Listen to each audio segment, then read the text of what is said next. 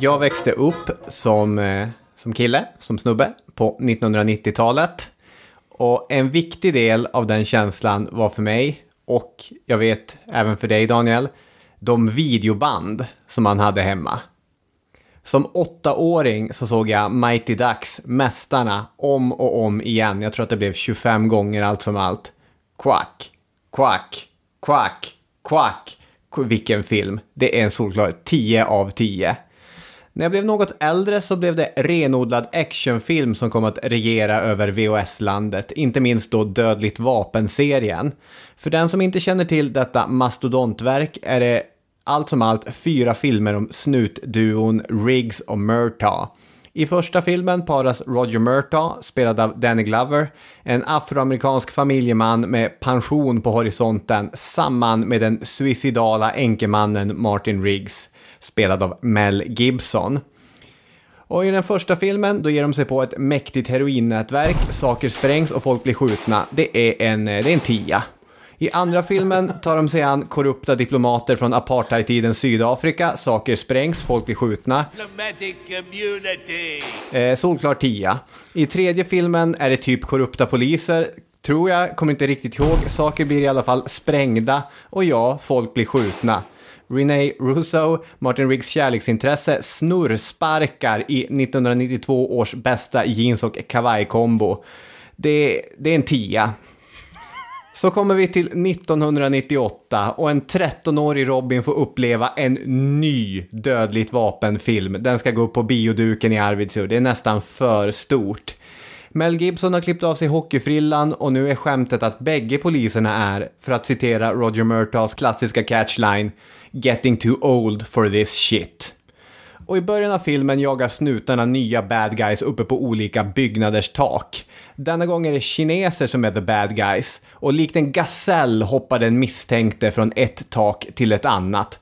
Hoppet är långt och han liksom flyger fram. Och de 2 jagande poliserna ställs inför ett dilemma. Ska vi? Borde vi hoppa efter? Jag kan också hoppa så långt, säger Martin Riggs. Nej, det kan du inte, säger Roger Murtaugh.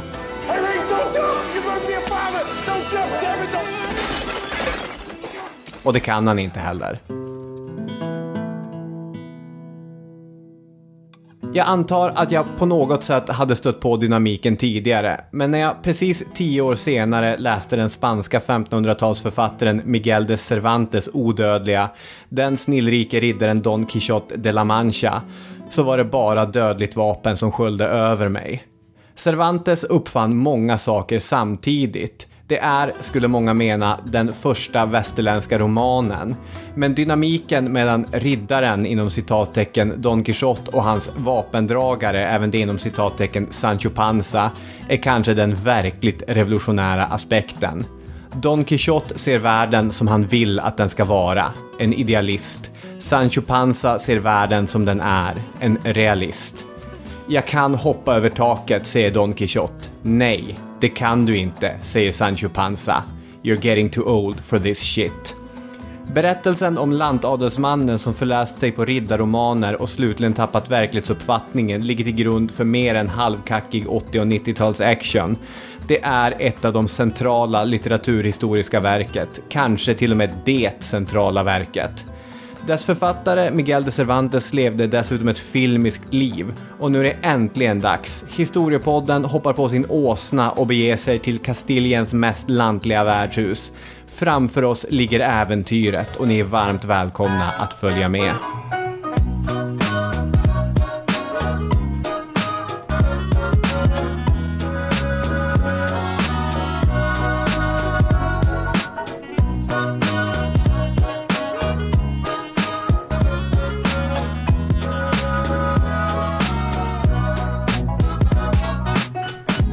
Jajamän, välkomna.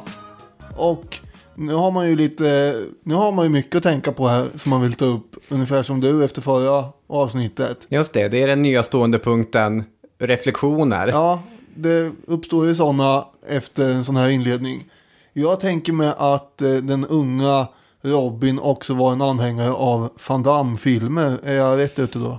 Ja, Det är... Jean-Claude Van Damme. Ja, Jean-Claude Van Damme-filmerna kom ju in i ens liv lite senare. Men hur som helst så sprängs det och folk blir ihjälskjutna.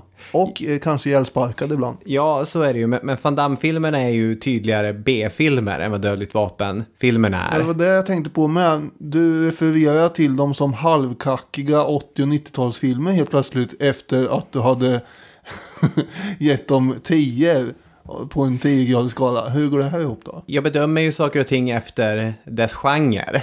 Jaha.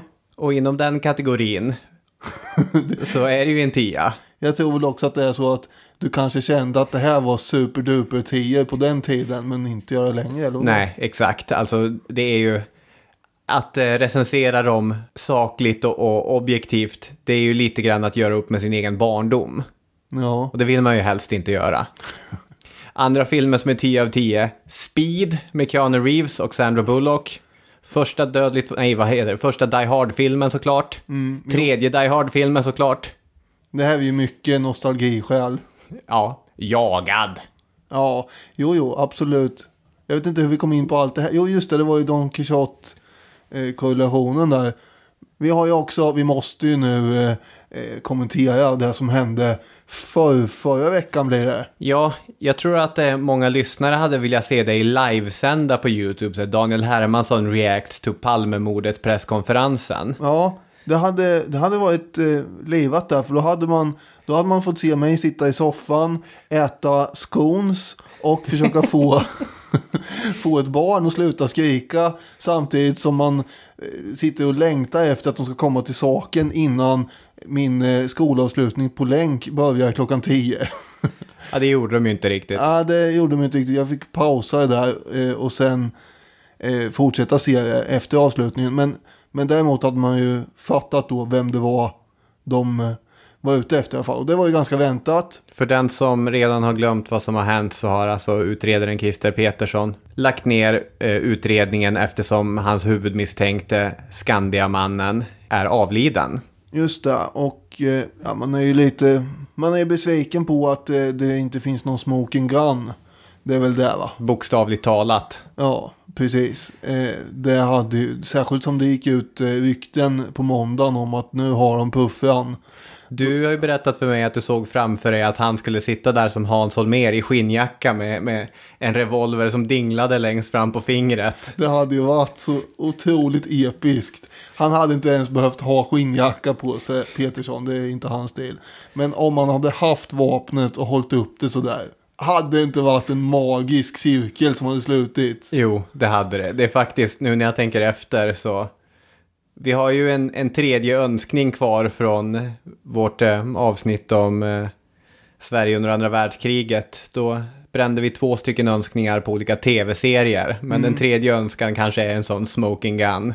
Ja. Den scenen hade varit större än livet. Ja, det hade det faktiskt. Och riktigt så blev det inte. Utifrån de förväntningarna så blev det här det blev ju ingen succé. Nej. Samtidigt var det ju ganska väntat att de skulle lansera Skandiamannen som den skyldige. Och jag har inga problem med det överhuvudtaget. Det har jag ju sagt innan att jag tycker att det är mycket som faller på plats i och med det här. Mm. Men man trodde ju ändå att polisen som har större resurser än vad de här författarna och journalisterna har som har börjat den här efterforskningen har, att de skulle ha jagat fram någon form av teknisk bevisning kanske kring det. Mm. Det positiva i att utredningen läggs ner är väl ändå att nu kan vi egentligen börja fila på det här Palmemordsmuseet. Mm. Så är det. Vi jagar ju finansiärer just nu så att vi tar inte emot pengar nu men i framtiden så är vi mycket öppna. Så att historiepodden@outlook.com. Jag vet inte riktigt, jag tror att vi ska hålla i det här. Kommer vi verkligen få tillgång till alla de här dokumenten? Är det inte mer en statlig grej kanske i så fall? Ja, jag vet inte. Jag tänker kanske att det är vi som får göra det. Var ska vi ha de papperna? För att, har du något utrymme i källaren? Om inte annat så nu är ju nästan hela utredningen digitaliserad så jag kanske kan göra något lite mer platseffektivt. Det blir ett digitalt museum. Det är sannolikt billigare att 3D-animera GV än att anlita honom också. Ja. Burrow is a furniture company known for timeless design and thoughtful construction, and free shipping, and that extends to their outdoor collection. Their outdoor furniture is built to withstand the elements, featuring rust-proof stainless steel hardware, weather-ready teak, and quick-dry foam cushions. For Memorial Day, get 15% off your Burrow purchase at burrow.com/acast, and up to 25% off outdoor. That's up to 25% off outdoor furniture at burrow.com/acast. Millions of people have lost weight with personalized plans from Noom. Like Evan, who can't stand salads and still lost 50 pounds. Salads generally for most people are the easy button, right? For me, that wasn't an option. I never really was a salad guy. That's just not who I am. But Noom worked for me. Get your personalized plan today at Noom.com. Real Noom user compensated to provide their story. In 4 weeks, the typical Noom user can expect to lose 1 to 2 pounds per week. Individual results may vary. There's never been a faster or easier way to start your weight loss journey than with PlushCare. PlushCare accepts most insurance plans and gives you online access to board-certified physicians who can prescribe FDA-approved weight loss medications like Wegovy and Zepbound for those who qualify. Take charge of your health and speak with a board-certified physician about a weight loss plan that's right for you. Get started today at plushcare.com/weightloss. That's plushcare.com/weightloss. plushcare.com/weightloss.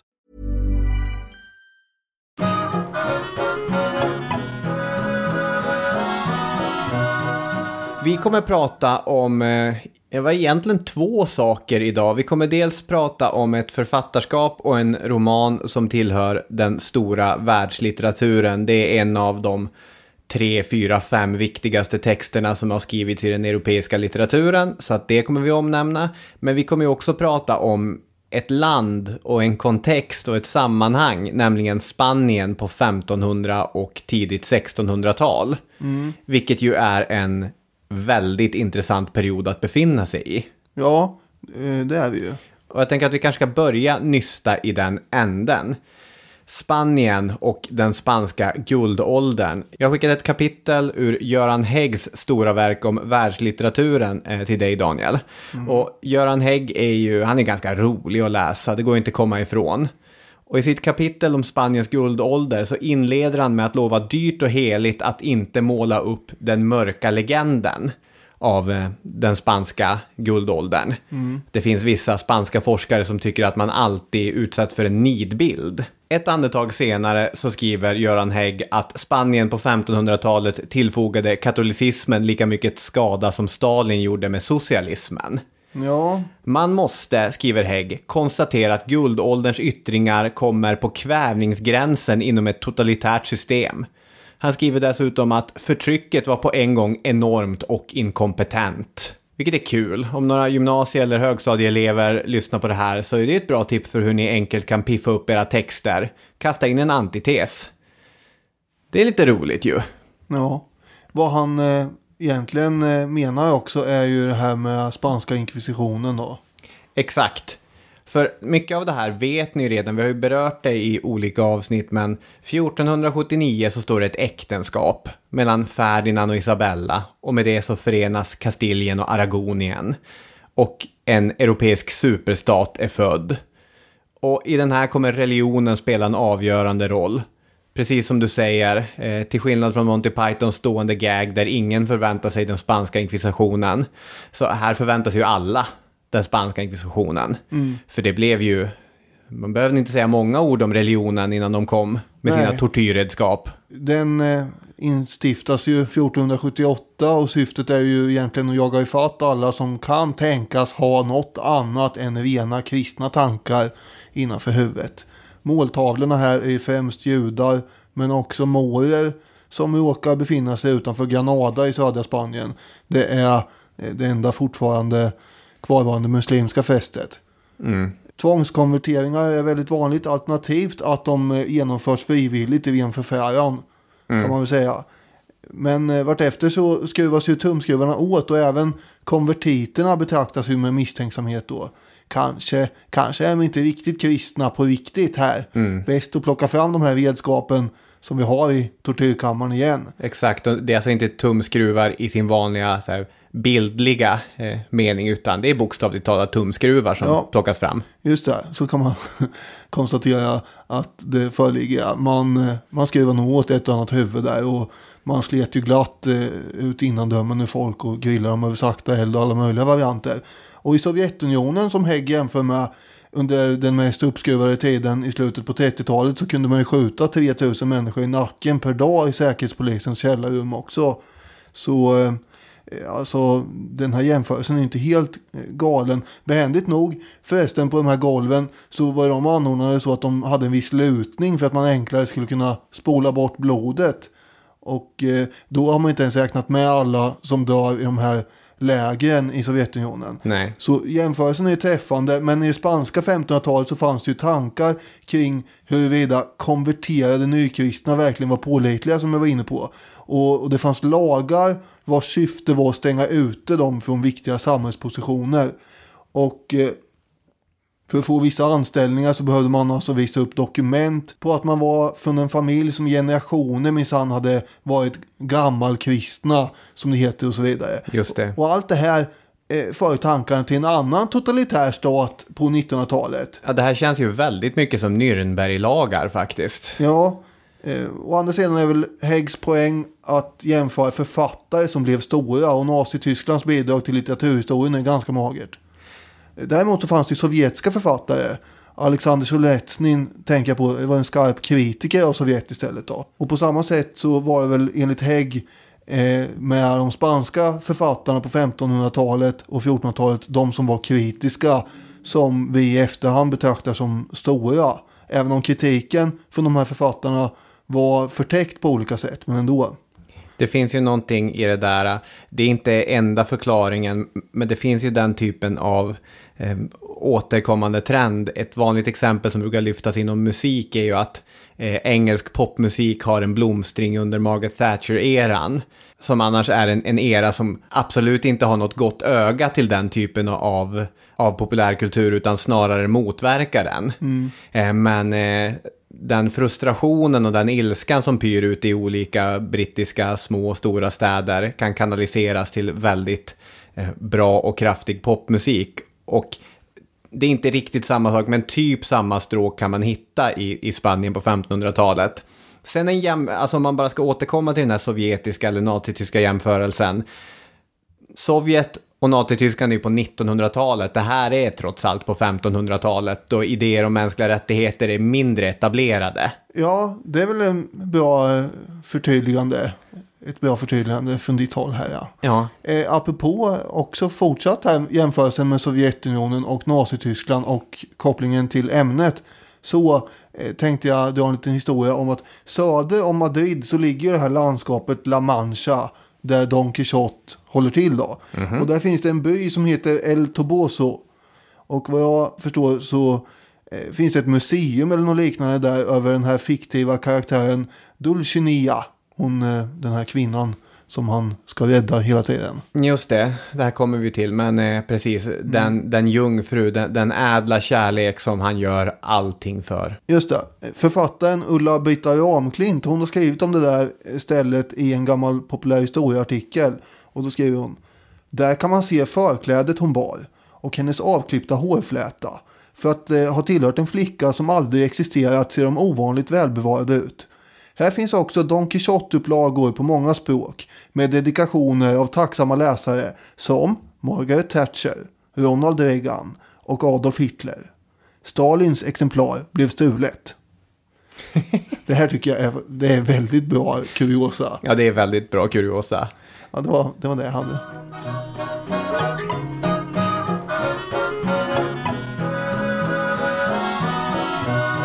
Ja, vi kommer ju till det. Den romanen som vi kommer kalla Don Quixote för att spara tid och göra enkelt. Så den har ju, eller de två romanerna, det är ju 2 delar också. Men de har ju alltid kunnat läsas med de ögon som läsaren vill lägga på dem. Så att Hitler och Thatcher och Reagan och så vidare kunde nog få ut olika saker av den. Mm. En sak som är intressant, du var inne på det här med raslagen och att man försökte hålla nykonverterade, nykristna utifrån statens anställningar och liknande. det är ju lätt när man listar judarna som morernas situation i Spanien att ge känslan av att Spanien på 1500-talet blir ett slags homogent etniskt Spanien. Och så är ju verkligen inte fallet, utan det fanns 1 eller 2 generationer tillbaka en stor grupp som hade andra religioner. Och det här är relevant inte minst eftersom dagens huvudrollsinnehavare Cervantes ofta, jag tror inte att det här är klarlagt bortom all tvivel, men ofta uppges vara från en ursprungligen judisk släkt. Jag har läst olika om det där. Om det nu är så att han faktiskt otvivelaktigt är från en judisk släkt, så ber jag om ursäkt för att jag brasklappar, men jag har läst olika saker i alla fall. Ja, det har jag med. Samtidigt som det här pågår i Spanien så blir det ju en växande europeisk stormakt. I Europa så växer man inte minst genom äktenskap. Men samtidigt, vi känner ju alla till att Columbus 1492 på spanska order landstiger i Amerika, så bildar man också ett mäktigt kolonialvälde. Kungar som Karl den första eller Filip den andra, de är dominerande krafter på den europeiska scenen. Så Spanien blir ju en kraft att räkna med. Men den här spanska stormakten, det ska man säga också, det är ju ett korthus. För liksom skepp efter skepp kommer lastat med silver som har plundrats från kolonierna. De lägger an i spanska hamnstäder. Men allt som Spanien 100 år senare kommer ha att visa är ju skenande krigsnotor och inflation. Så att det är en ganska kort guldålder som Spanien visar upp. Ja, förvaltandet var väl inte jätteväl kanske, men däremot så sätter ju det här sprätt på ekonomin i Europa.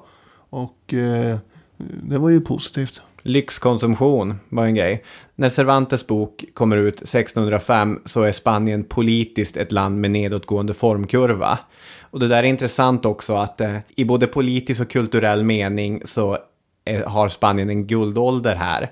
Men beroende på om du frågar en politisk historiker eller en litteraturhistoriker så kommer de ange olika när det börjar och när det slutar. För kulturen släpar lite efter där. För det är i den meningen en storhetsperiod också kulturellt. Litteraturhistoriker talar om siglo de oro, en gyllene ålder. Många av tidens stora spanska diktare, till exempel Juan de la Cruz, Johannes av Korset eller mystikern Teresia av Avila, ibland Sankta Teresia av Jesus på svenska, de var kontroversiella i det totalitärt religiösa Spanien. Och är man en kontroversiell författare i Europa idag, då skrivs det texter om en i DN och i L'Equipe och i de tyska tidningarna där det står den kontroversiella författaren. Vad säger Ulla Beck nu? Är man kontroversiell i Spanien på 1500-talet, då blir man förföljd och fängslad. Så att de hade hela tiden problem med inkvisitionen och de fängslades och så vidare, trots att de var religiösa författare som skrev om Gud, eller kanske på grund av att de var religiösa författare. Vi ska ha med oss att det här är samtidigt som de protestantiska biblarna på folkspråk börjar spridas genom den nya boktryckartekniken. Johan Gutenberg har liksom i Europa öppnat dammluckorna för information och nu flödar det. Nu forsar det texter här. Så är det, och även på den iberiska halvön forsar det texter. Av lite annan art, eller? Ja, för det här är intressant. Varför blev Spanien en kulturell stormakt? Det låter ju inte som att det borde vara det. Jag menar, man hade den här hårda religiösa censuren, man hade inkvisitionen och så vidare. Göran Hägg skriver: en växande läskunnig stadspublik fanns i hela Västeuropa och snarast var Spanien redan mer merkantilt och urbant på efterkälken mot Italien, Frankrike och England. Det låter inte alls som att Spanien borde ligga bra till. Nej. För att få en sån kulturell status. Han fortsätter med lite gissningar då. Kanske bidrog inkvisitionen som förbjöd religiösa texter och teologiska traktater som annars under boktryckarkonstens 3 första sekel dominerade den breda utgivningen. Eller, skriver han, skapade kombinationen av en trots allt växande medelklass och den aristokratiska, delvis orientaliska kvinnosyn man övertagit från araberna, precis som i antikens Alexandria eller medeltidens Kairo och Kyoto. En bildad kvinnlig publik förhindrad att delta i det offentliga livet, men läskunnig och i behov av intelligent underhållning. Är det i själva verket så att Spanien är så väl lämpad för att bli stora på det kulturella området eftersom de har uttråkade läskunniga kvinnor Och de har boktryckarkonst, men det är en boktryckarkonst som inte bara ger ut religiösa traktater. Ja, det här låter ju högst sannolikt. Exakt. Den ger ut saker som, vad heter de? Sankta Teresia av Jesus och Johannes av Korset. Diktare och författare som skriver förvisso också om Gud och Jesus och så. Men levande och nästan sensuellt. Ja. Det vill man ju hellre läsa än en religiös traktat. Det beror väl på, höll jag på att säga, men det verkar ju som att även folk på den tiden hellre ville det. Ja.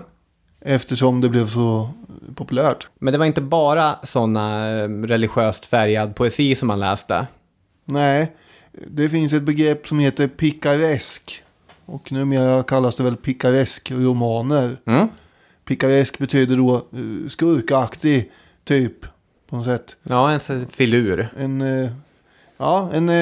En filur, en banditfilur på något sätt. Lite en skälm.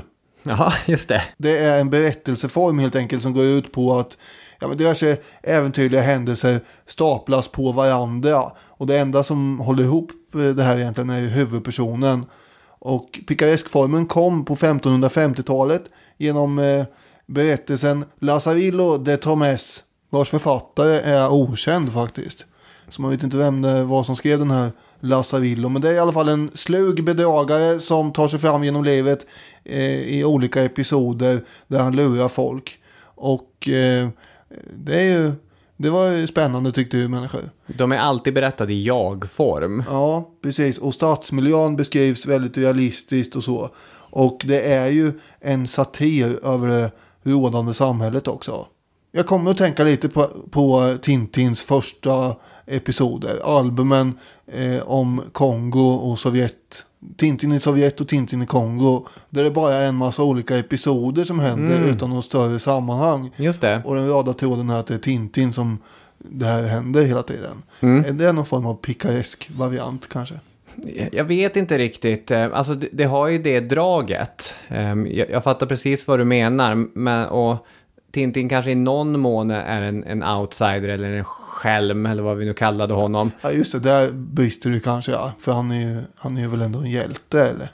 Ja, eller hur? Det är mer klassisk hjälte. Även om det är klart Tintin är inte en hjälte som kung Arthur är en hjälte. Nej. Men han är ändå en hjälte och helylle. Men det var mest de här att man lägger episoder på varandra utan någon större kontext som jag tänkte på. I de senare albumen sen så kommer det ju bli det som vi har avhandlat i ett annat avsnitt. Det publicerades också rikliga mängder riddarromaner, vilket inte är minst relevant när man pratar om Don Quixote. Det är ju en ganska gammal genre som kommer under medeltiden, i alla fall från 1300-talet och framåt. Ofta skriven på vers. Handlar om en riddare då. En person som nästan förmänskar ett slags ideal, ställs inför en prövning, lyckas klara den här prövningen oavsett om det är att dräpa en drake eller eskortera en jungfru eller vad det nu kan vara.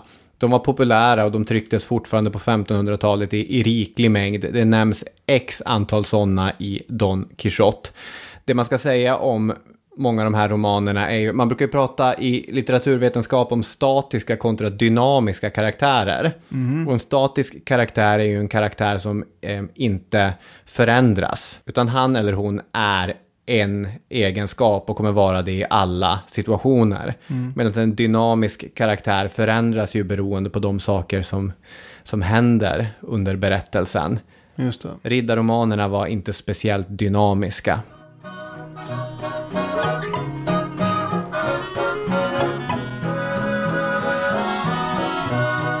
Utan romaner om Don Quixote så skulle Cervantes inte vara en speciellt välkänd karaktär. Han skulle inte vara en av Spaniens största kändisar.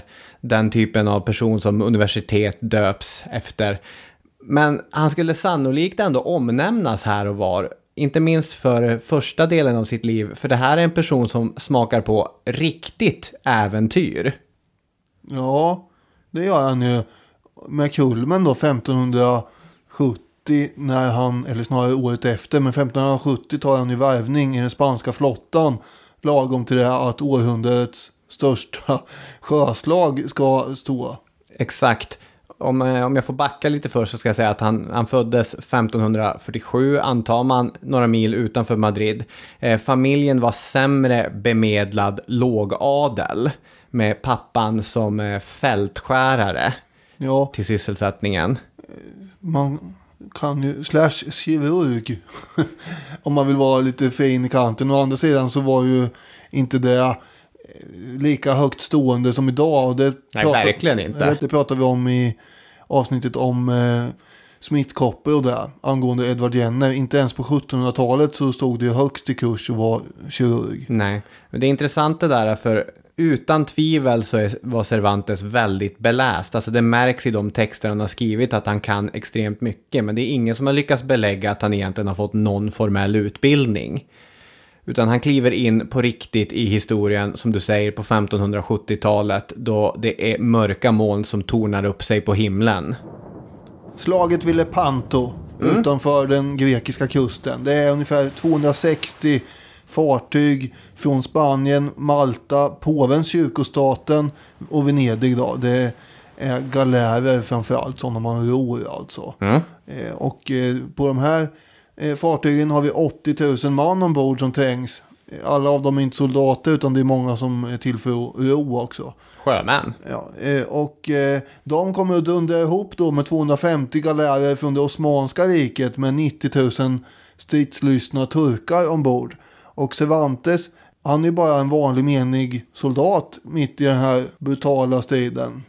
Han ska ju ha haft både feber och malaria mitt under det här kaoset, men vägrat att ligga kvar under däck, utan han ville upp och fightas. Exakt. Jag tänker att han är källa till det här själv, och då tänker man att det här kanske är kryddat, men tydligen finns det andra belägg för att han agerar väldigt tappert också. Ja, det finns vittnesuppgifter. För det som händer är att han insisterar på att stå, är det längst fram i fören? I alla fall på något ställe där man är väldigt utsatt för fiendeeld. Febrig och oddan, som du sa, men fast besluten om att försvara kung och fosterland. I Svenska Dagbladet skriver René Vasquez Diaz: 3 timmar senare är en av århundradets brutalaste slakter ett historiskt faktum. På den osmanska sidan 110 fartyg förstörda, 130 tillfångatagna och 30 000 döda. Den kristna segern har kostat över 12 000 liv och havet har färgats rött av blod. Cervantes har blivit träffad av 3 skott med hakebössa, 2 i bröstet och 1 som gör hans vänstra hand oduglig för livet. Skjuten 3 gånger. Ja. Och det här att han inte kunde använda vänsterhanden, det gör att han får, ja, vad ska man säga, smeknamnet El Mancho de Lepanto. Som betyder den enarmade från Lepanto. Just det. Det är ju klatschigt. Ja, verkligen. Det kanske inte är värt det i och för sig. Om man säger så, men ändå. Det finns ju flera såna här små eller stora historiska vägskäl. Och här kan vi diskutera världslitteraturens historiska utveckling om något av de här skotten hade träffat lite sämre till. Tänker du på högerhanden? Ja, han kanske kunde diktera. Jag tänkte väl mer om något av skotten i bröstet hade träffat honom i huvudet. Ja, just det. Det hade kanske varit värre. Då hade han trillat ner där i vattnet tillsammans med de 12 000 andra döda. Och ingen tänkte att den där soldaten skulle Bergs skriva en bok som stackars svenska elever fortfarande mer än 500 år senare läser. Det tror jag väldigt, väldigt få hade tänkt om han hade gruppat förbi den nedanför. Jag förstår också att det är inte 500 år, då skulle det vara 2070. Men vi säger så här, 2070 kommer fortfarande elever läsa en episod ur Don Quixote när de sitter där i skolbänken och ska lära sig om litteraturhistorien. I alla fall, nu är han alltså veteran från ett av världshistoriens största och mest inflytelserika sjökrig också. För det här innebär ju att det Osmanska rikets framfart i Medelhavet tar slut. Ja, nu är det slut på det roliga. Nu är det spanjorerna som styr och ställer där. Exakt. Och då tänker man, ja, den hann han pricka med. Men efter det så är det väl smooth sailing. Då ska han vila upp sig först några år i Italien. Ja, det är ju fint. Ja, det är alltid fint.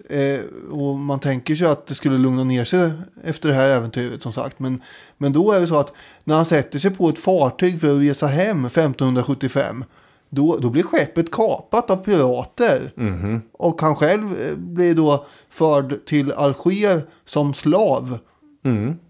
Och där får han slava tills han blir friköpt 5 år senare. Ja, för det här är ju ett av problemen då, att han har ju lyckats väldigt bra i det militära och han har ju åkt omkring och samlat ihop massa rekommendationsbrev som han har med sig. Så att när piraterna fångar in Cervantes så märker de ju, herregud, här är ju en hotshot. Ja, Det här är ju en big guy. han släpper vi inte billigt. Nej, de sätter ju mycket högre lösensumma på honom än vad de gör på till exempel hans bror som också är med på det här skeppet och som familjen har råd att köpa loss mycket tidigare. Ja, det var ju det här är ju de här barbaresk-staterna som håller på och norpa en massa europeer i Medelhavet för att sen sälja runt dem som slavar.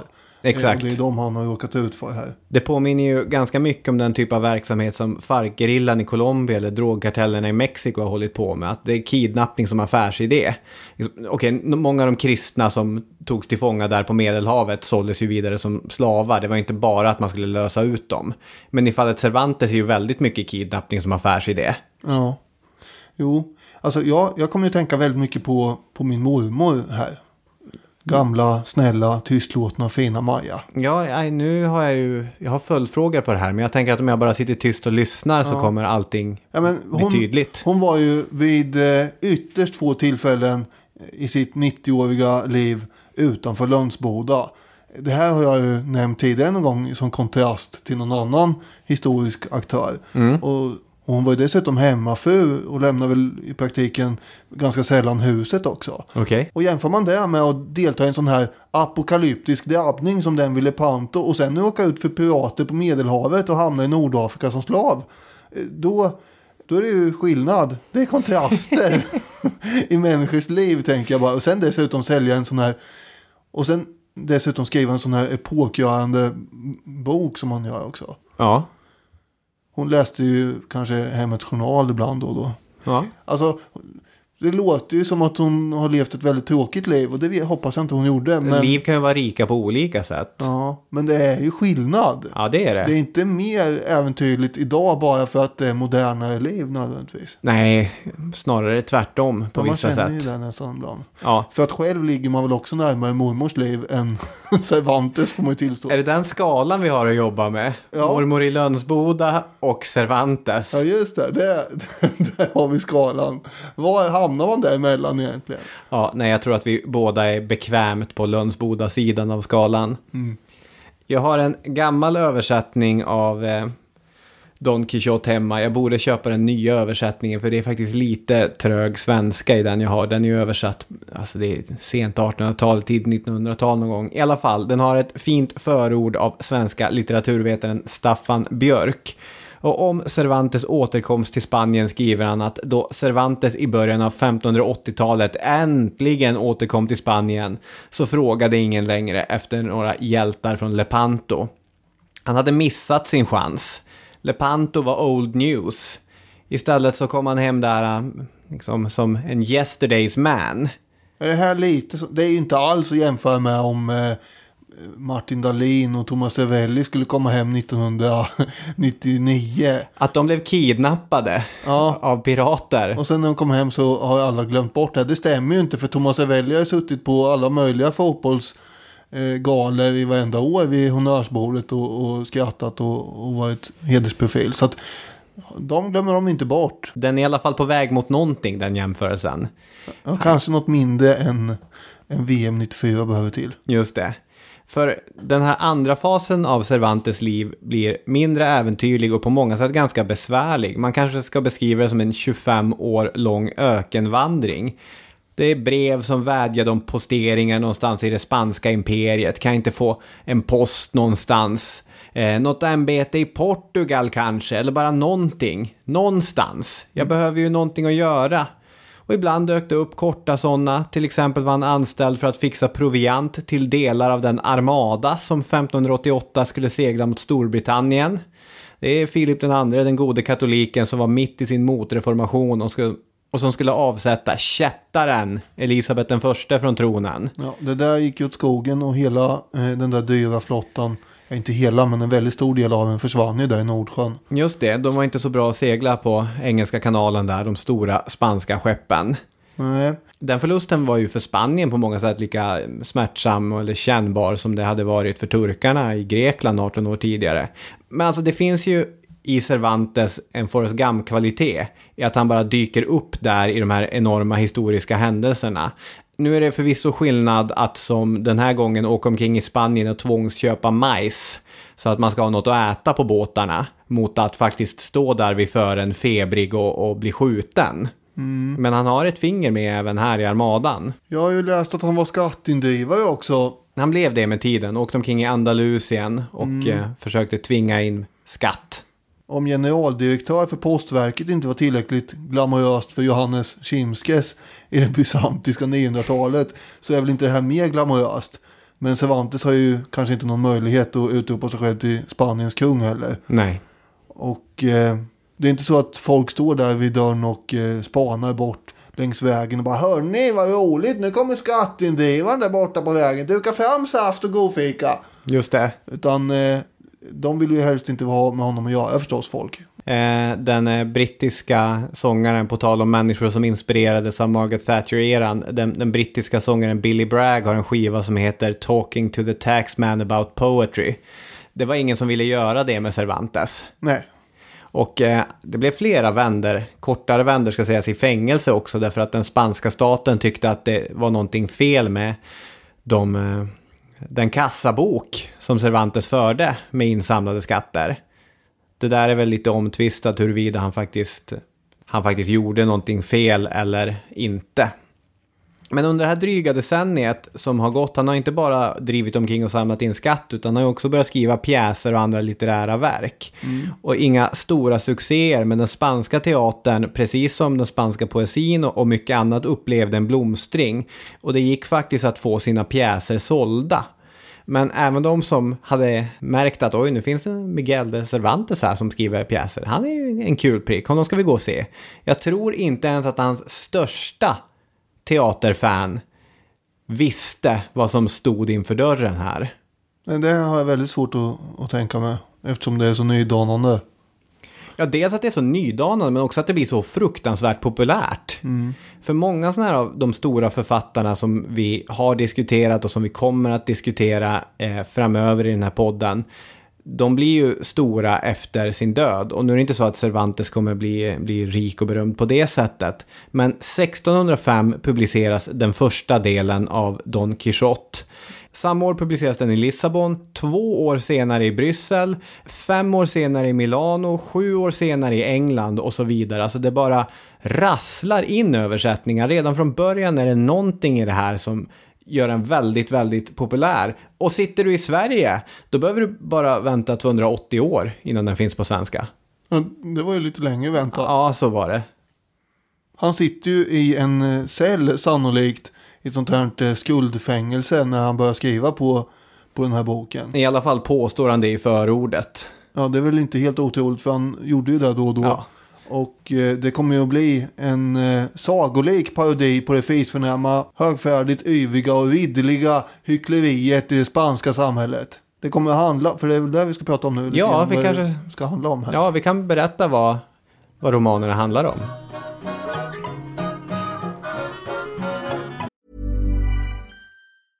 I'm Sandra, and I'm just the professional your small business was looking for. But you didn't hire me because you didn't use LinkedIn Jobs. LinkedIn has professionals you can't find anywhere else, including those who aren't actively looking for a new job, but might be open to the perfect role, like me.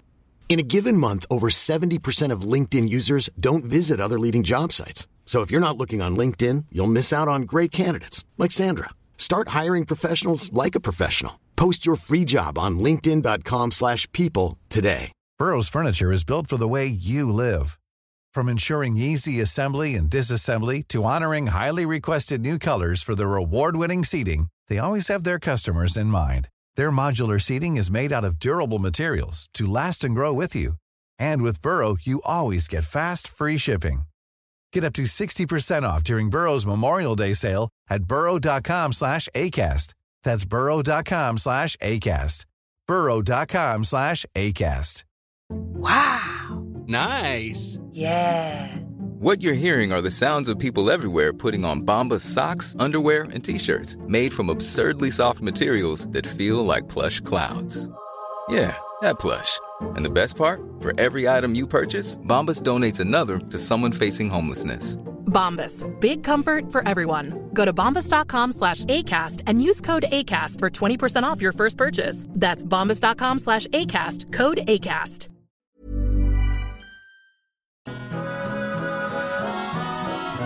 Det är en fattig adelsman, en hidalgo, som då, som du sa innan, har förläst sig på riddarromaner. Han får för sig att han är en nobel riddare och kallar sig för Don Quixote. Och så ger han sig ut för att göra ärorika bragder och rädda den här tänkta ädla damen Dulcinea. Just det, alltså först så letar han reda på någon gammal släktingsrustning, den är rostig och den är illa skött och så vidare. Det finns en hjälm, men det är tyvärr inget visir på hjälmen, men det är inga problem, man kan göra ett av papper. Det är toppen. Sen testar han det här pappersvisiret och det håller ju inte. Aj då. Och det är, jag lyssnade på BBCs podcast In Our Times när de pratade om Don Quixote, och då var det en av historikerna som poängterade, och det har jag aldrig tänkt på trots att jag har läst inledningen flera gånger, att då gör han ett till visir i papp, och han är smart andra gången, för genom att inte testa det så kan han förnöjt konstatera att det här duger. Det är bra. Ja, men det är ju lite så, han sitter ju i sin egen fantasibubbla och kommer ju inte märka egentligen att allt som han håller på med går på tok hela tiden. Nej, precis. Den här grannflickan som han tror sig komma ihåg att han var kär i när han var yngre utser han till sin ouppnåeliga idealkvinna. Ty en vandrande riddare utan kärlek är som ett träd utan blad och en kropp utan själ. Ja, det här går ju ut på att parodisera de här riddarromanerna. Så är det ju. Väldigt stor utsträckning ju. Andra gången han ger sig ut, för han blir ju hemforslad av några kompisar som efter första äventyren där. Just det, han rider till ett värdshus och låter sig dubbas till riddare där. Ja, men sen ger han sig ut igen i sann picaresk stil, och då träffar han på en bonde som heter Sancho Panza, som då blir hans väpnare.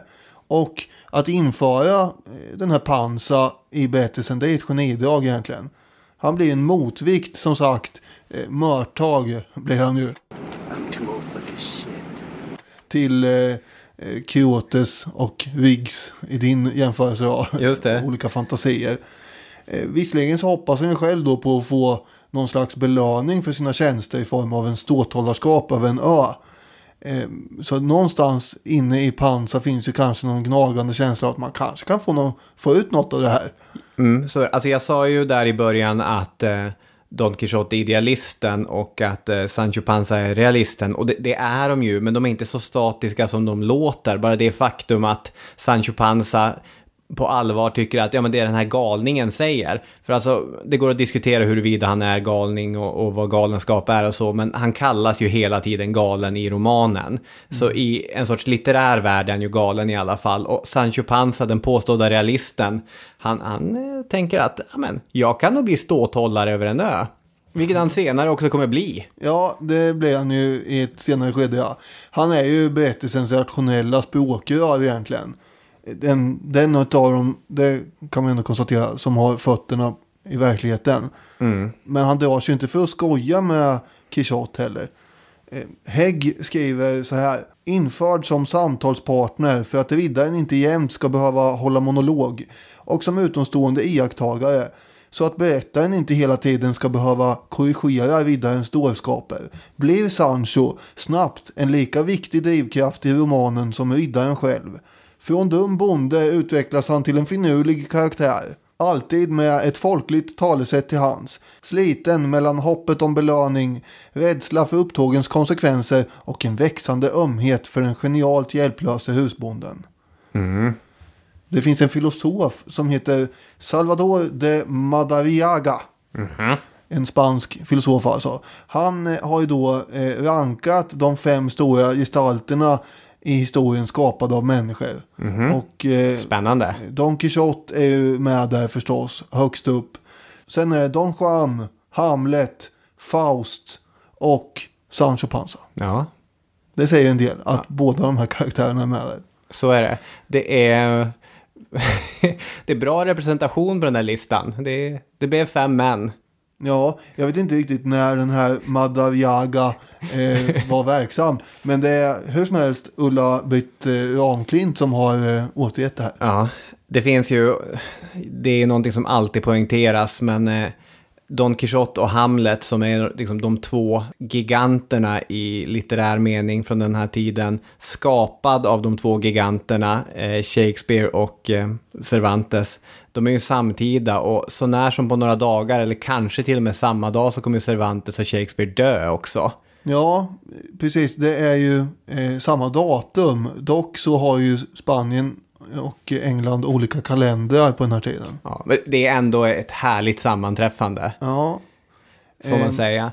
De här episoderna som vi håller på att prata om nu, om man ska göra någon sorts jämförelse, det som de har gemensamt är ju att Don Quixote hela tiden skadar sig. Han slår sig fördärvad nästan hela tiden. Och på det sättet påminner det på något märkligt sätt om MTVs Jackass. Men det Johnny Knoxville hela tiden vet att han kommer skada sig när han sprayar pepparspray i sina egna ögon. Boxas med en tungviktare i en department store eller sätter sig för att gunga gungbräda i en tjurhägn. Alltså, han vet ju att nu kommer jag bli stångad. Ja. Eller nu blir det riktigt svid i ögonen. Men när Don Quixote möter samvetslösa jangoeser, då vet han inte att han kommer få spö. När han hamnar i en vild strid med några rödvinsläglar, då kommer han få spöa värdshusvärden för att han gör en sån oreda.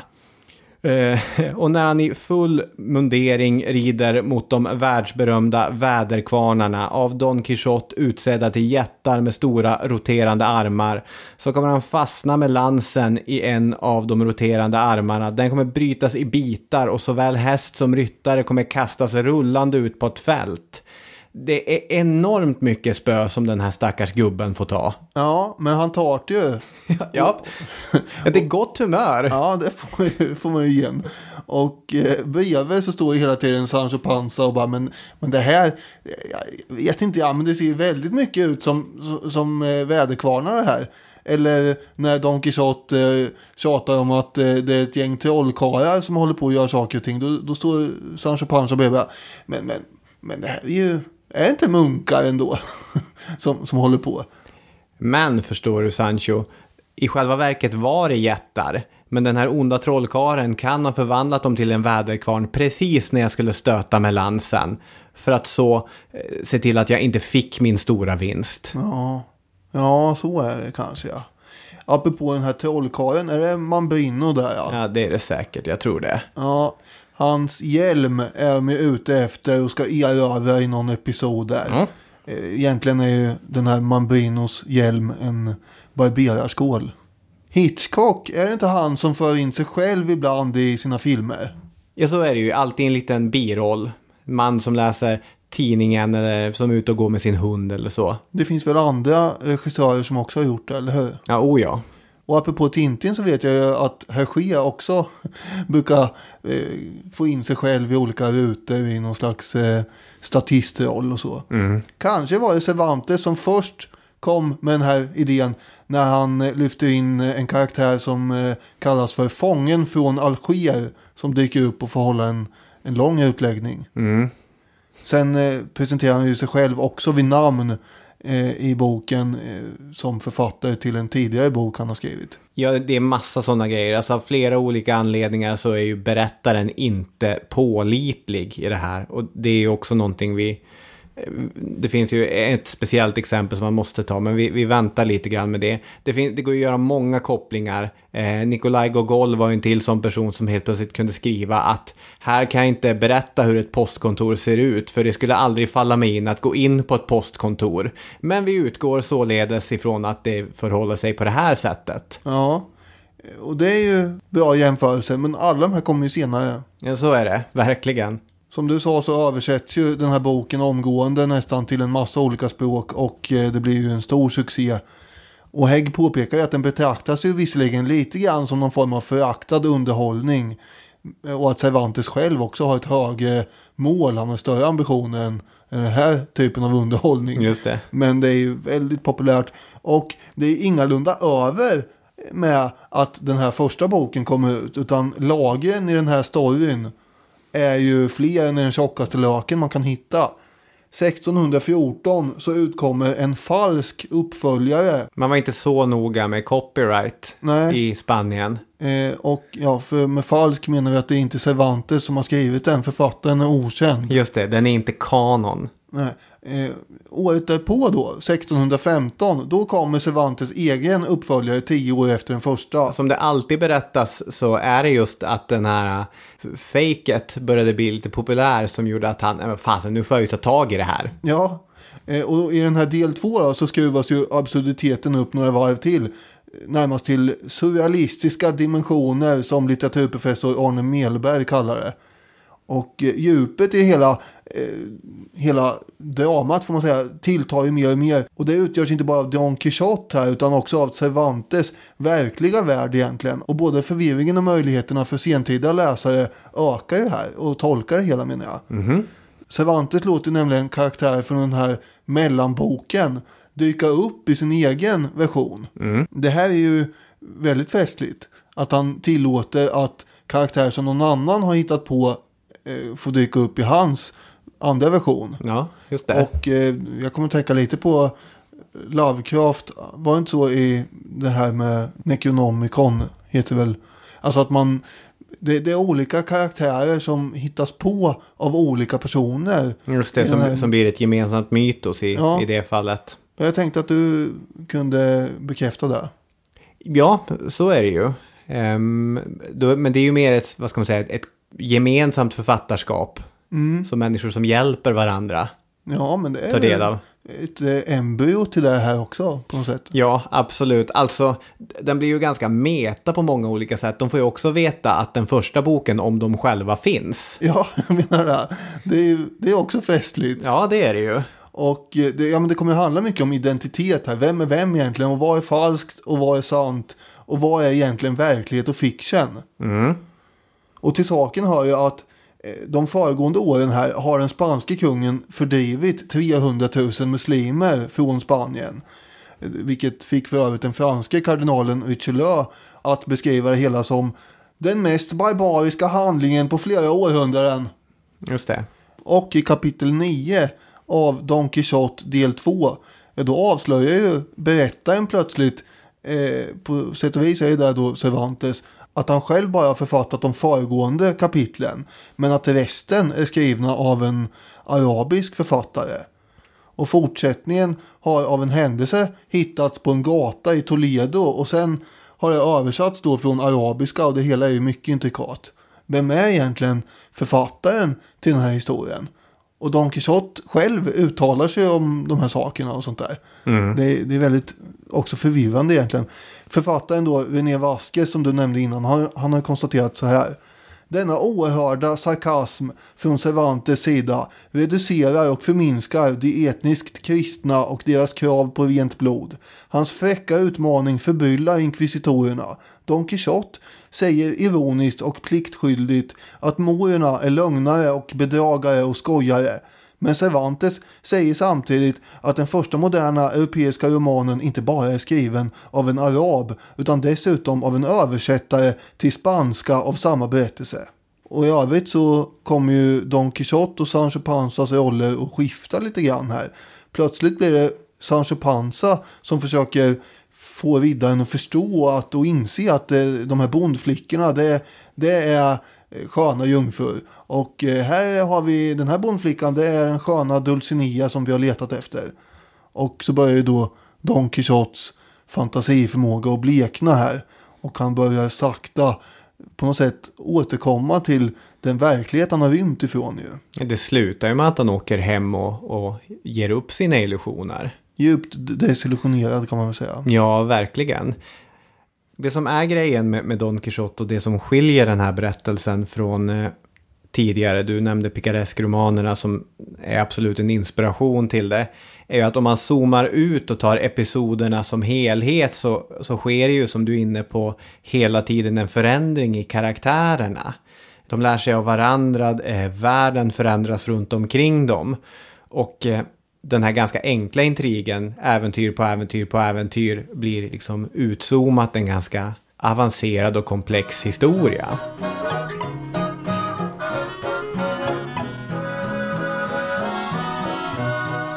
Om man ska släppa rent narrativet och bara det som händer och istället förhålla sig till hur olika människor har förhållit sig till den här berättelsen då. Jag tänkte kosta på mig lyxen att vara hycklare. Jaha. När jag läste den brittiska litteraturvetaren Harold Bloom på universitetet så gjorde jag mig lustig över honom. För han har nämligen skrivit en bok som heter The Western Canon, The Books and School of the Ages. Känd bok. Och i den så argumenterar han, i alla fall som jag kommer ihåg det, enligt modellen: litteratur är för viktigt för att ställa sig i relation till kontext. Och en kanon, alltså ett antal verk som borde läsas i skolor för att de har de här mönsterbildande kvaliteterna. Det kan inte utgå, menar Harold Bloom, från politiska värderingar, det som är inne nu. Utan det måste utgå från litteraturens verkliga kvalitet. Litteratur har någonting som står bortom tid och rum. Och då frågar vi oss, vem är satt att utröna vad som verkligen är bra nog för att ingå i en sån kanon? Om vi frågar Harold Bloom då. Jo, men det är Harold Bloom själv. Han vet bäst vad som borde vara kanon. Och vad gillar Bloom då? Är det den polska poeten Wisława Szymborska? Är det afroamerikanska geniet James Baldwin? Nej, han gillar Dante. Dante är ju bra grejer. Och han gillar Shakespeare, Hamlet. Shit vad han gillar Hamlet. Så, kan jag skratta åt Bloom som sitter i sitt elfenbenstorn och tycker att alla studenter borde läsa Dante. Gubbe, kanske jag viskar i en försiktig utandning. Samtidigt som jag skakar på huvudet. Det är långt ner till jorden nu, Harold. Men grejen är det att Bloom gillar ju också Cervantes. Och då kanske jag slutar skaka lite grann på huvudet där. Cervantes riddare har, som Bloom skriver, kosmologisk räckvidd och eko. Och tillsammans med Shakespeare och hans generationskamrat skriver Bloom att de är utan jämlikar sedan dess. Kontext rymmer inte Shakespeare och Cervantes. Den spanska guldåldern och den elisabetanska eran kommer i andra hand när vi försöker fullt uppskatta vad vi har givits, skriver Bloom i The Guardian. Och definitionen av en klassiker är ju typ att den fortfarande ska säga någonting efter att alla som levde när den skrevs är död. En klassiker är någonting som, även om den inte helt går att lyfta från sin samtid, där håller jag inte med Bloom, men när man ändå lyfter den från sin samtid så måste den tala med en röst som inte låter någonting så futtigt som tid begränsa den.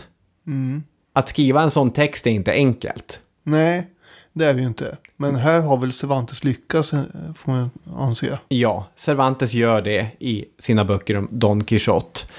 För det där är ju så här grejen att varje generation ser någonting nytt i Don Quixote. Före romantiken så såg läsarna av Don Quixote en satirisk drift med hövisk litteratur. Det var de här riddarromanerna som förstörde Don Quixotes stackars huvud. Och det var framförallt att det var att göra sig lustigt på höviska ideals bekostnad. Det är det som är Don Quixote. Och det kan mycket väl ha varit det Cervantes menade. När man läser vad Cervantes själv har sagt om sin roman så ger ju de uttalanden lite credit till den berättelsen. Men romantikerna på tidigt 1800-tal, de läste Don Quixote som ett filosofiskt utforskande av glappet mellan idealen och verkligheten. Och de hade ju hela tiden dille på att världen var tudelad. Professor Anders Kullhed har skrivit i DN. Han börjar med att citera Lord Byron. Of all tale, it is the saddest and more sad because it makes us smile. Lord Byron tyckte alltså att det var så oerhört sorgligt. Och i sin artikel så tar Kullhed upp massa andra romantiker som också tyckte att det här var den sorgligaste boken. Men de ser alltså inte en satirisk drift, utan de ser någonting med ett filosofiskt djup. Och i den här tolkningen blir, om man tillåter sig vara lite svängig, då blir Cervantes en Quentin Tarantino.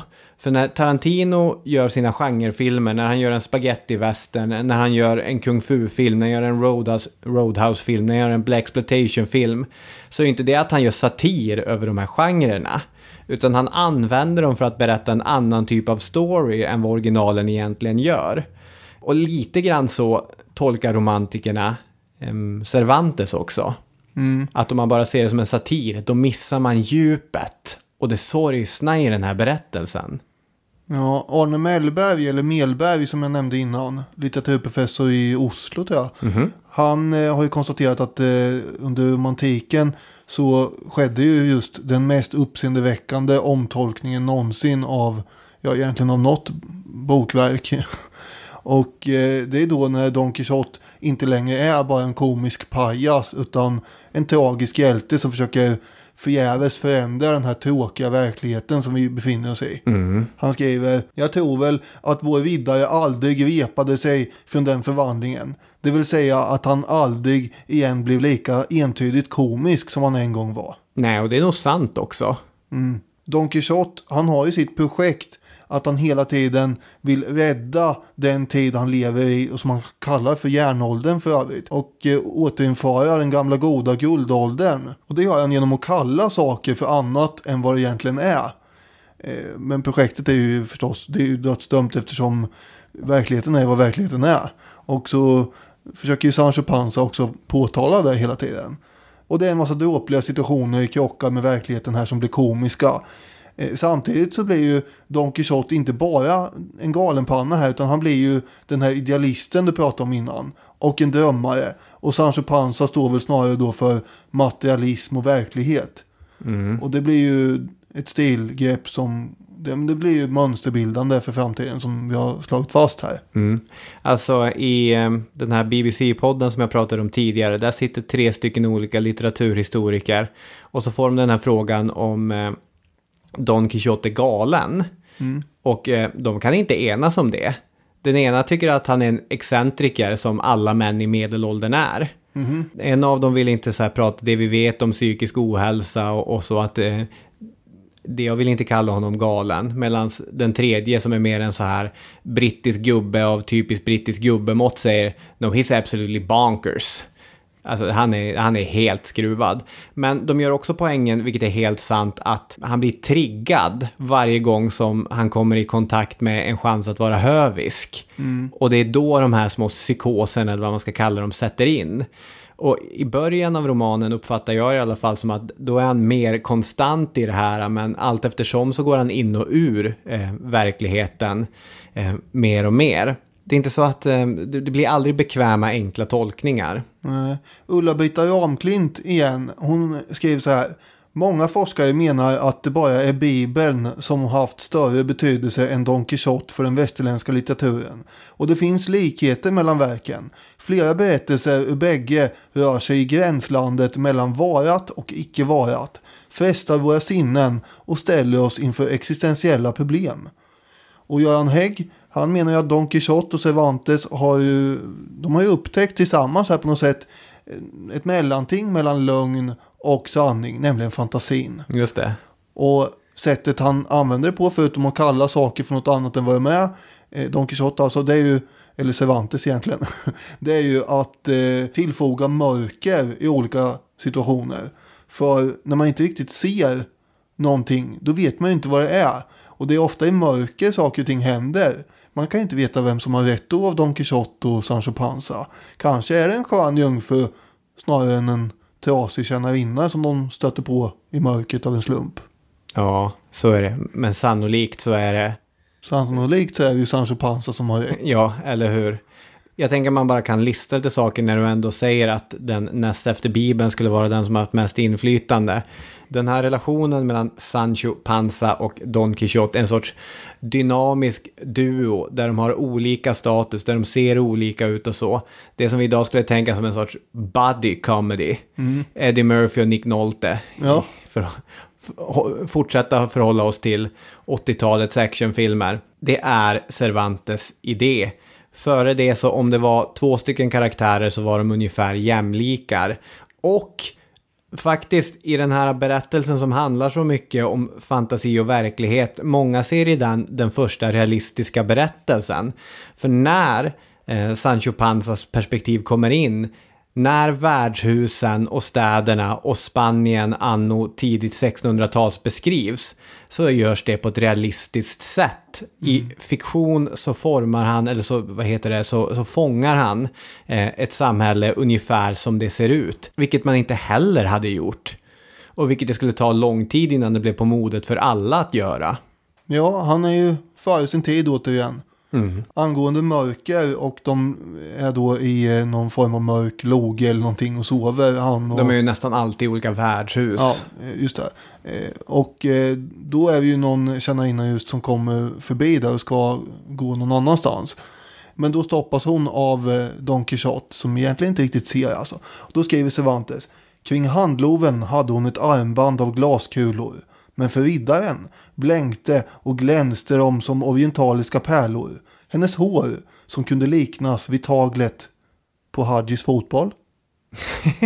Nej, på en häst tycktes honom som arabiska guldtrådar, vars glans fördunklade solen, och hennes andedräkt, som säkert luktade nattståndens sallad, tycktes honom ljuv och väldoftande. Det där med andedräkten borde man kunna avslöja även i mörker i och för sig, men ändå, det är ju tvetydigt här. Ja, så är det, absolut. Och dessutom, ett ytterligare lager är ju att även om Don Quixote blir som man blir av att läsa och fundera för mycket på de här riddarromanerna, så presenteras det också för läsaren så att det kan vara nyttigt att ifrågasätta sånt som berättas faktiskt. För det är inte säkert att det alltid stämmer. Nej, exakt. Berättaren ska man inte lita på. Nej, men och det är ju det som är grejen också, att precis som med all stor litteratur så kommer ingen enskild läsning någonsin passa perfekt.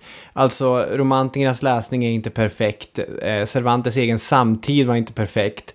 De marxistiska läsningarna som har gjorts är inte perfekta. De psykoanalytiska läsningarna som har gjorts är inte perfekta. Det liksom rymmer allt och mycket mer därtill. En jämförelse som kanske är förväntad från mig, men som jag ändå tänker göra, är med Mary Shelleys Frankenstein.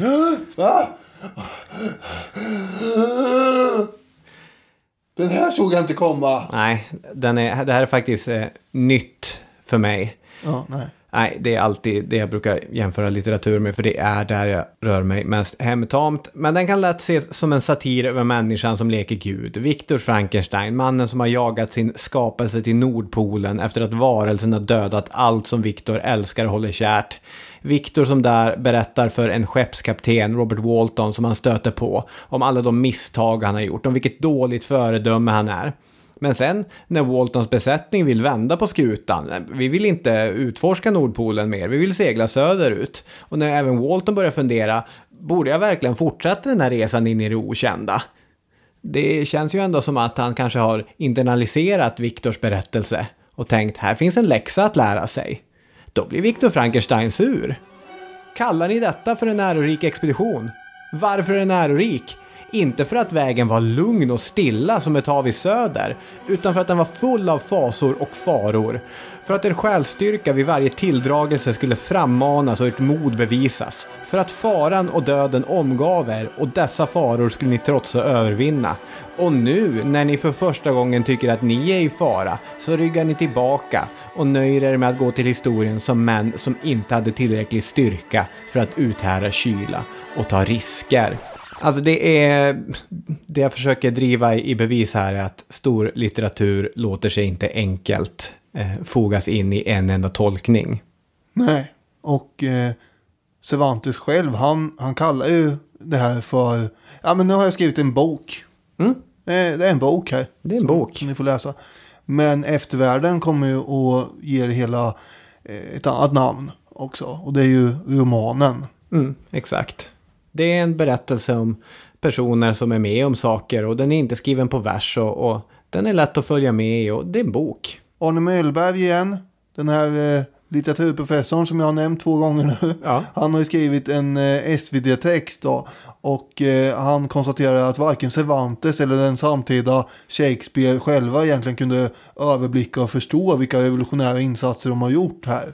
Don Quixote kommer ju som sagt ge upphov till den här nya formen som på spanska kallas La Novella, det nya. Alltså romanen. Just det, så är det. Och så citerar han då en romanhistoriker som heter Stephen Gilman. Liksom Columbus, och utan att helt veta vad det var, hade Cervantes landstigit på en ny kontinent som senare kommit att kallas romanen. Med skillnaden och kanske att Don Quixote är betydligt enklare att tycka om än vad Columbus egentligen är. För jag har ju valt det här ämnet därför att jag gillar dels Cervantes liv, men jag tycker också att Don Quixote är en av de äldsta texter som man kan återvända till och tycka om och skratta åt och med. Alltså, han är en sån fuck up. Men han är en sån Känner vi igen oss själva lite? Ja, men han är ju liksom den arketypiska antihjälten, den första, antar jag, riktiga antihjälten. Som man måste skratta, och inte med honom utan liksom på hans bekostnad. Men trots det så är det ändå som att han vinner på något sätt. Nej, jag tycker att det är faktiskt otroligt. Och även om översättningarna måste moderniseras, så bara det faktum att man kan skriva prosa så många 100 år tillbaka som fortfarande är inte bara läslig utan läsvärd 500 år senare. Det är faktiskt, det är stort. Du nämnde ju Monty Python innan. Mm. Och jag har sen du lanserade ämnet också passat på att se den senaste filmen om Don Quixote. Som heter The Man Who Killed Don Quixote. Berätta, den har inte jag sett. Det är ju Terry Gilliam som har gjort den då. Ja. Och för övrigt, Orson Welles, han höll på tydligen hela livet med att försöka göra en Don Quixote utan att kunna avsluta den. Men hans regiassistent ska ha förfärdigat den här filmen 1992, 7 år efter att Welles dog. Men det blev ju tydligen ingen succé. Det är ett extremt tolkat verk också i operor och tv-serier och allt vad det nu är. Den ger utrymme till många lager, den här berättelsen om Don Quixote som vi har konstaterat. Och den här filmen som Terry Gilliam har gjort då, den handlar om en filmare som ska filma Don Quixote. Och dessutom i filmen så har han tidigare gjort en film om Don Quixote, vars huvudrollsinnehavare då var en skomakare som spelar Don Quixote. Men den här gubben, sen då när han återbesöker platsen, har ju då fått för sig att han är Don Quixote. Och när vår filmregissör söker upp den här skomakaren Don Quixote då, så slutar det med att han motvilligt hamnar i rollen som Sancho Panza. Och sen hamnar de i samma situationer som i boken fast i modern tappning och så. Mm. Och dessutom som ytterligare lager till det hela så kan man konstatera att Terry Gilliam, som alltså har gjort den här filmen om filmaren, han har själv då försökt i 20 år att göra den här filmen, alltså Don Quixote-liknande försök, men utan framgång. 1998 var första försöket, då skulle Johnny Depp varit med, men det gick åt skogen. Det gick till och med så fel så att Gilliam gjorde en dokumentärfilm om det här havererade filmförsöket. Det var regnstormar och allt möjligt som ställde till det. Och sen dess har han gjort ytterligare ett försök som misslyckades. Och sen slutligen då så kom den här The Man Who Killed Don Quixote 2019. Det finns så många Inception-lager här så att man kan bli snurrig för mindre. Anna-Lena Renqvist, en av alla dessa litteraturvetare som har skrivit texter om Don Quixote. Hon citerar Dostojevskij som säger att Don Quixote är den sorgsnaste bok. Det är många som tycker att det är den sorgsnaste boken. Jag tycker mest att den är kul alltså. Det är den sorgsnaste boken som finns eftersom det är en roman om att förlora sin tro. Ja, den är väl sorglig på slutet när han på något sätt återkommer till verkligheten. Skulle han behöva göra det? Nej, kanske inte. Varför skulle han behöva göra det egentligen? Men man måste kanske återkomma till verkligheten trots allt. Och det är väl det som vi ska göra nu också. Trycka på stoppknappen och gå ut i vårt vanliga liv. Det vore ju ytterligare ett lager om någon skulle på något sätt prata eller skriva om vårat framförande angående det här. Ja, det är ju en variant. Eller lyssna på så mycket podd att man... Just det, förpoddar sig. Ja. Vem är Don Quixote och Sancho Panza av oss? Ja, det är ju en jätteintressant fråga. Jag tror att jag är Don Quixote, ja. Jag tror också att du är Don Quixote. Du vågar inte säga det riktigt. Ja, men det är... Jag tänkte att då skulle du säga, vad då? Ja, nej, men du behöver inte ge exempel. Jag köper det. Ja, hörni, tack så hemskt mycket för att ni har varit med oss i Spanien på 1600-talet. Nästa vecka blir det något helt annat. Det blir det. Och ni ska ha en bra vecka tills dess. Verkligen. Ha det gött, hörni. Hej med er. Hej, hej.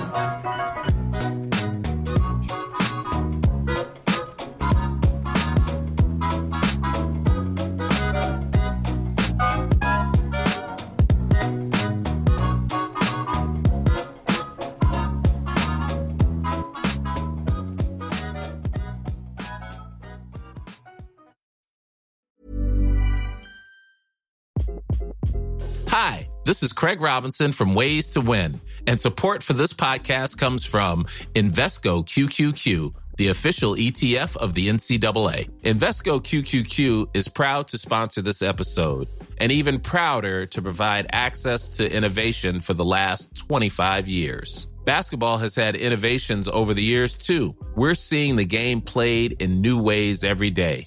Learn more at Invesco.com/QQQ. Let's rethink possibility. Invesco Distributors, Inc. Hi, I'm Daniel, founder of Pretty Litter. Did you know cats tend to hide symptoms of sickness and pain? I learned this the hard way after losing my cat, Gingy. So I created Pretty Litter, a health monitoring litter that helps detect early signs of illness by changing colors, saving you money and potentially your cat's life. Pretty Litter is veterinarian developed, and it's the easiest way to keep tabs on your fur baby's health right at home. Go to prettylitter.com and use code ACAST for 20% off your first order and a free cat toy. Terms and conditions apply. See site for details.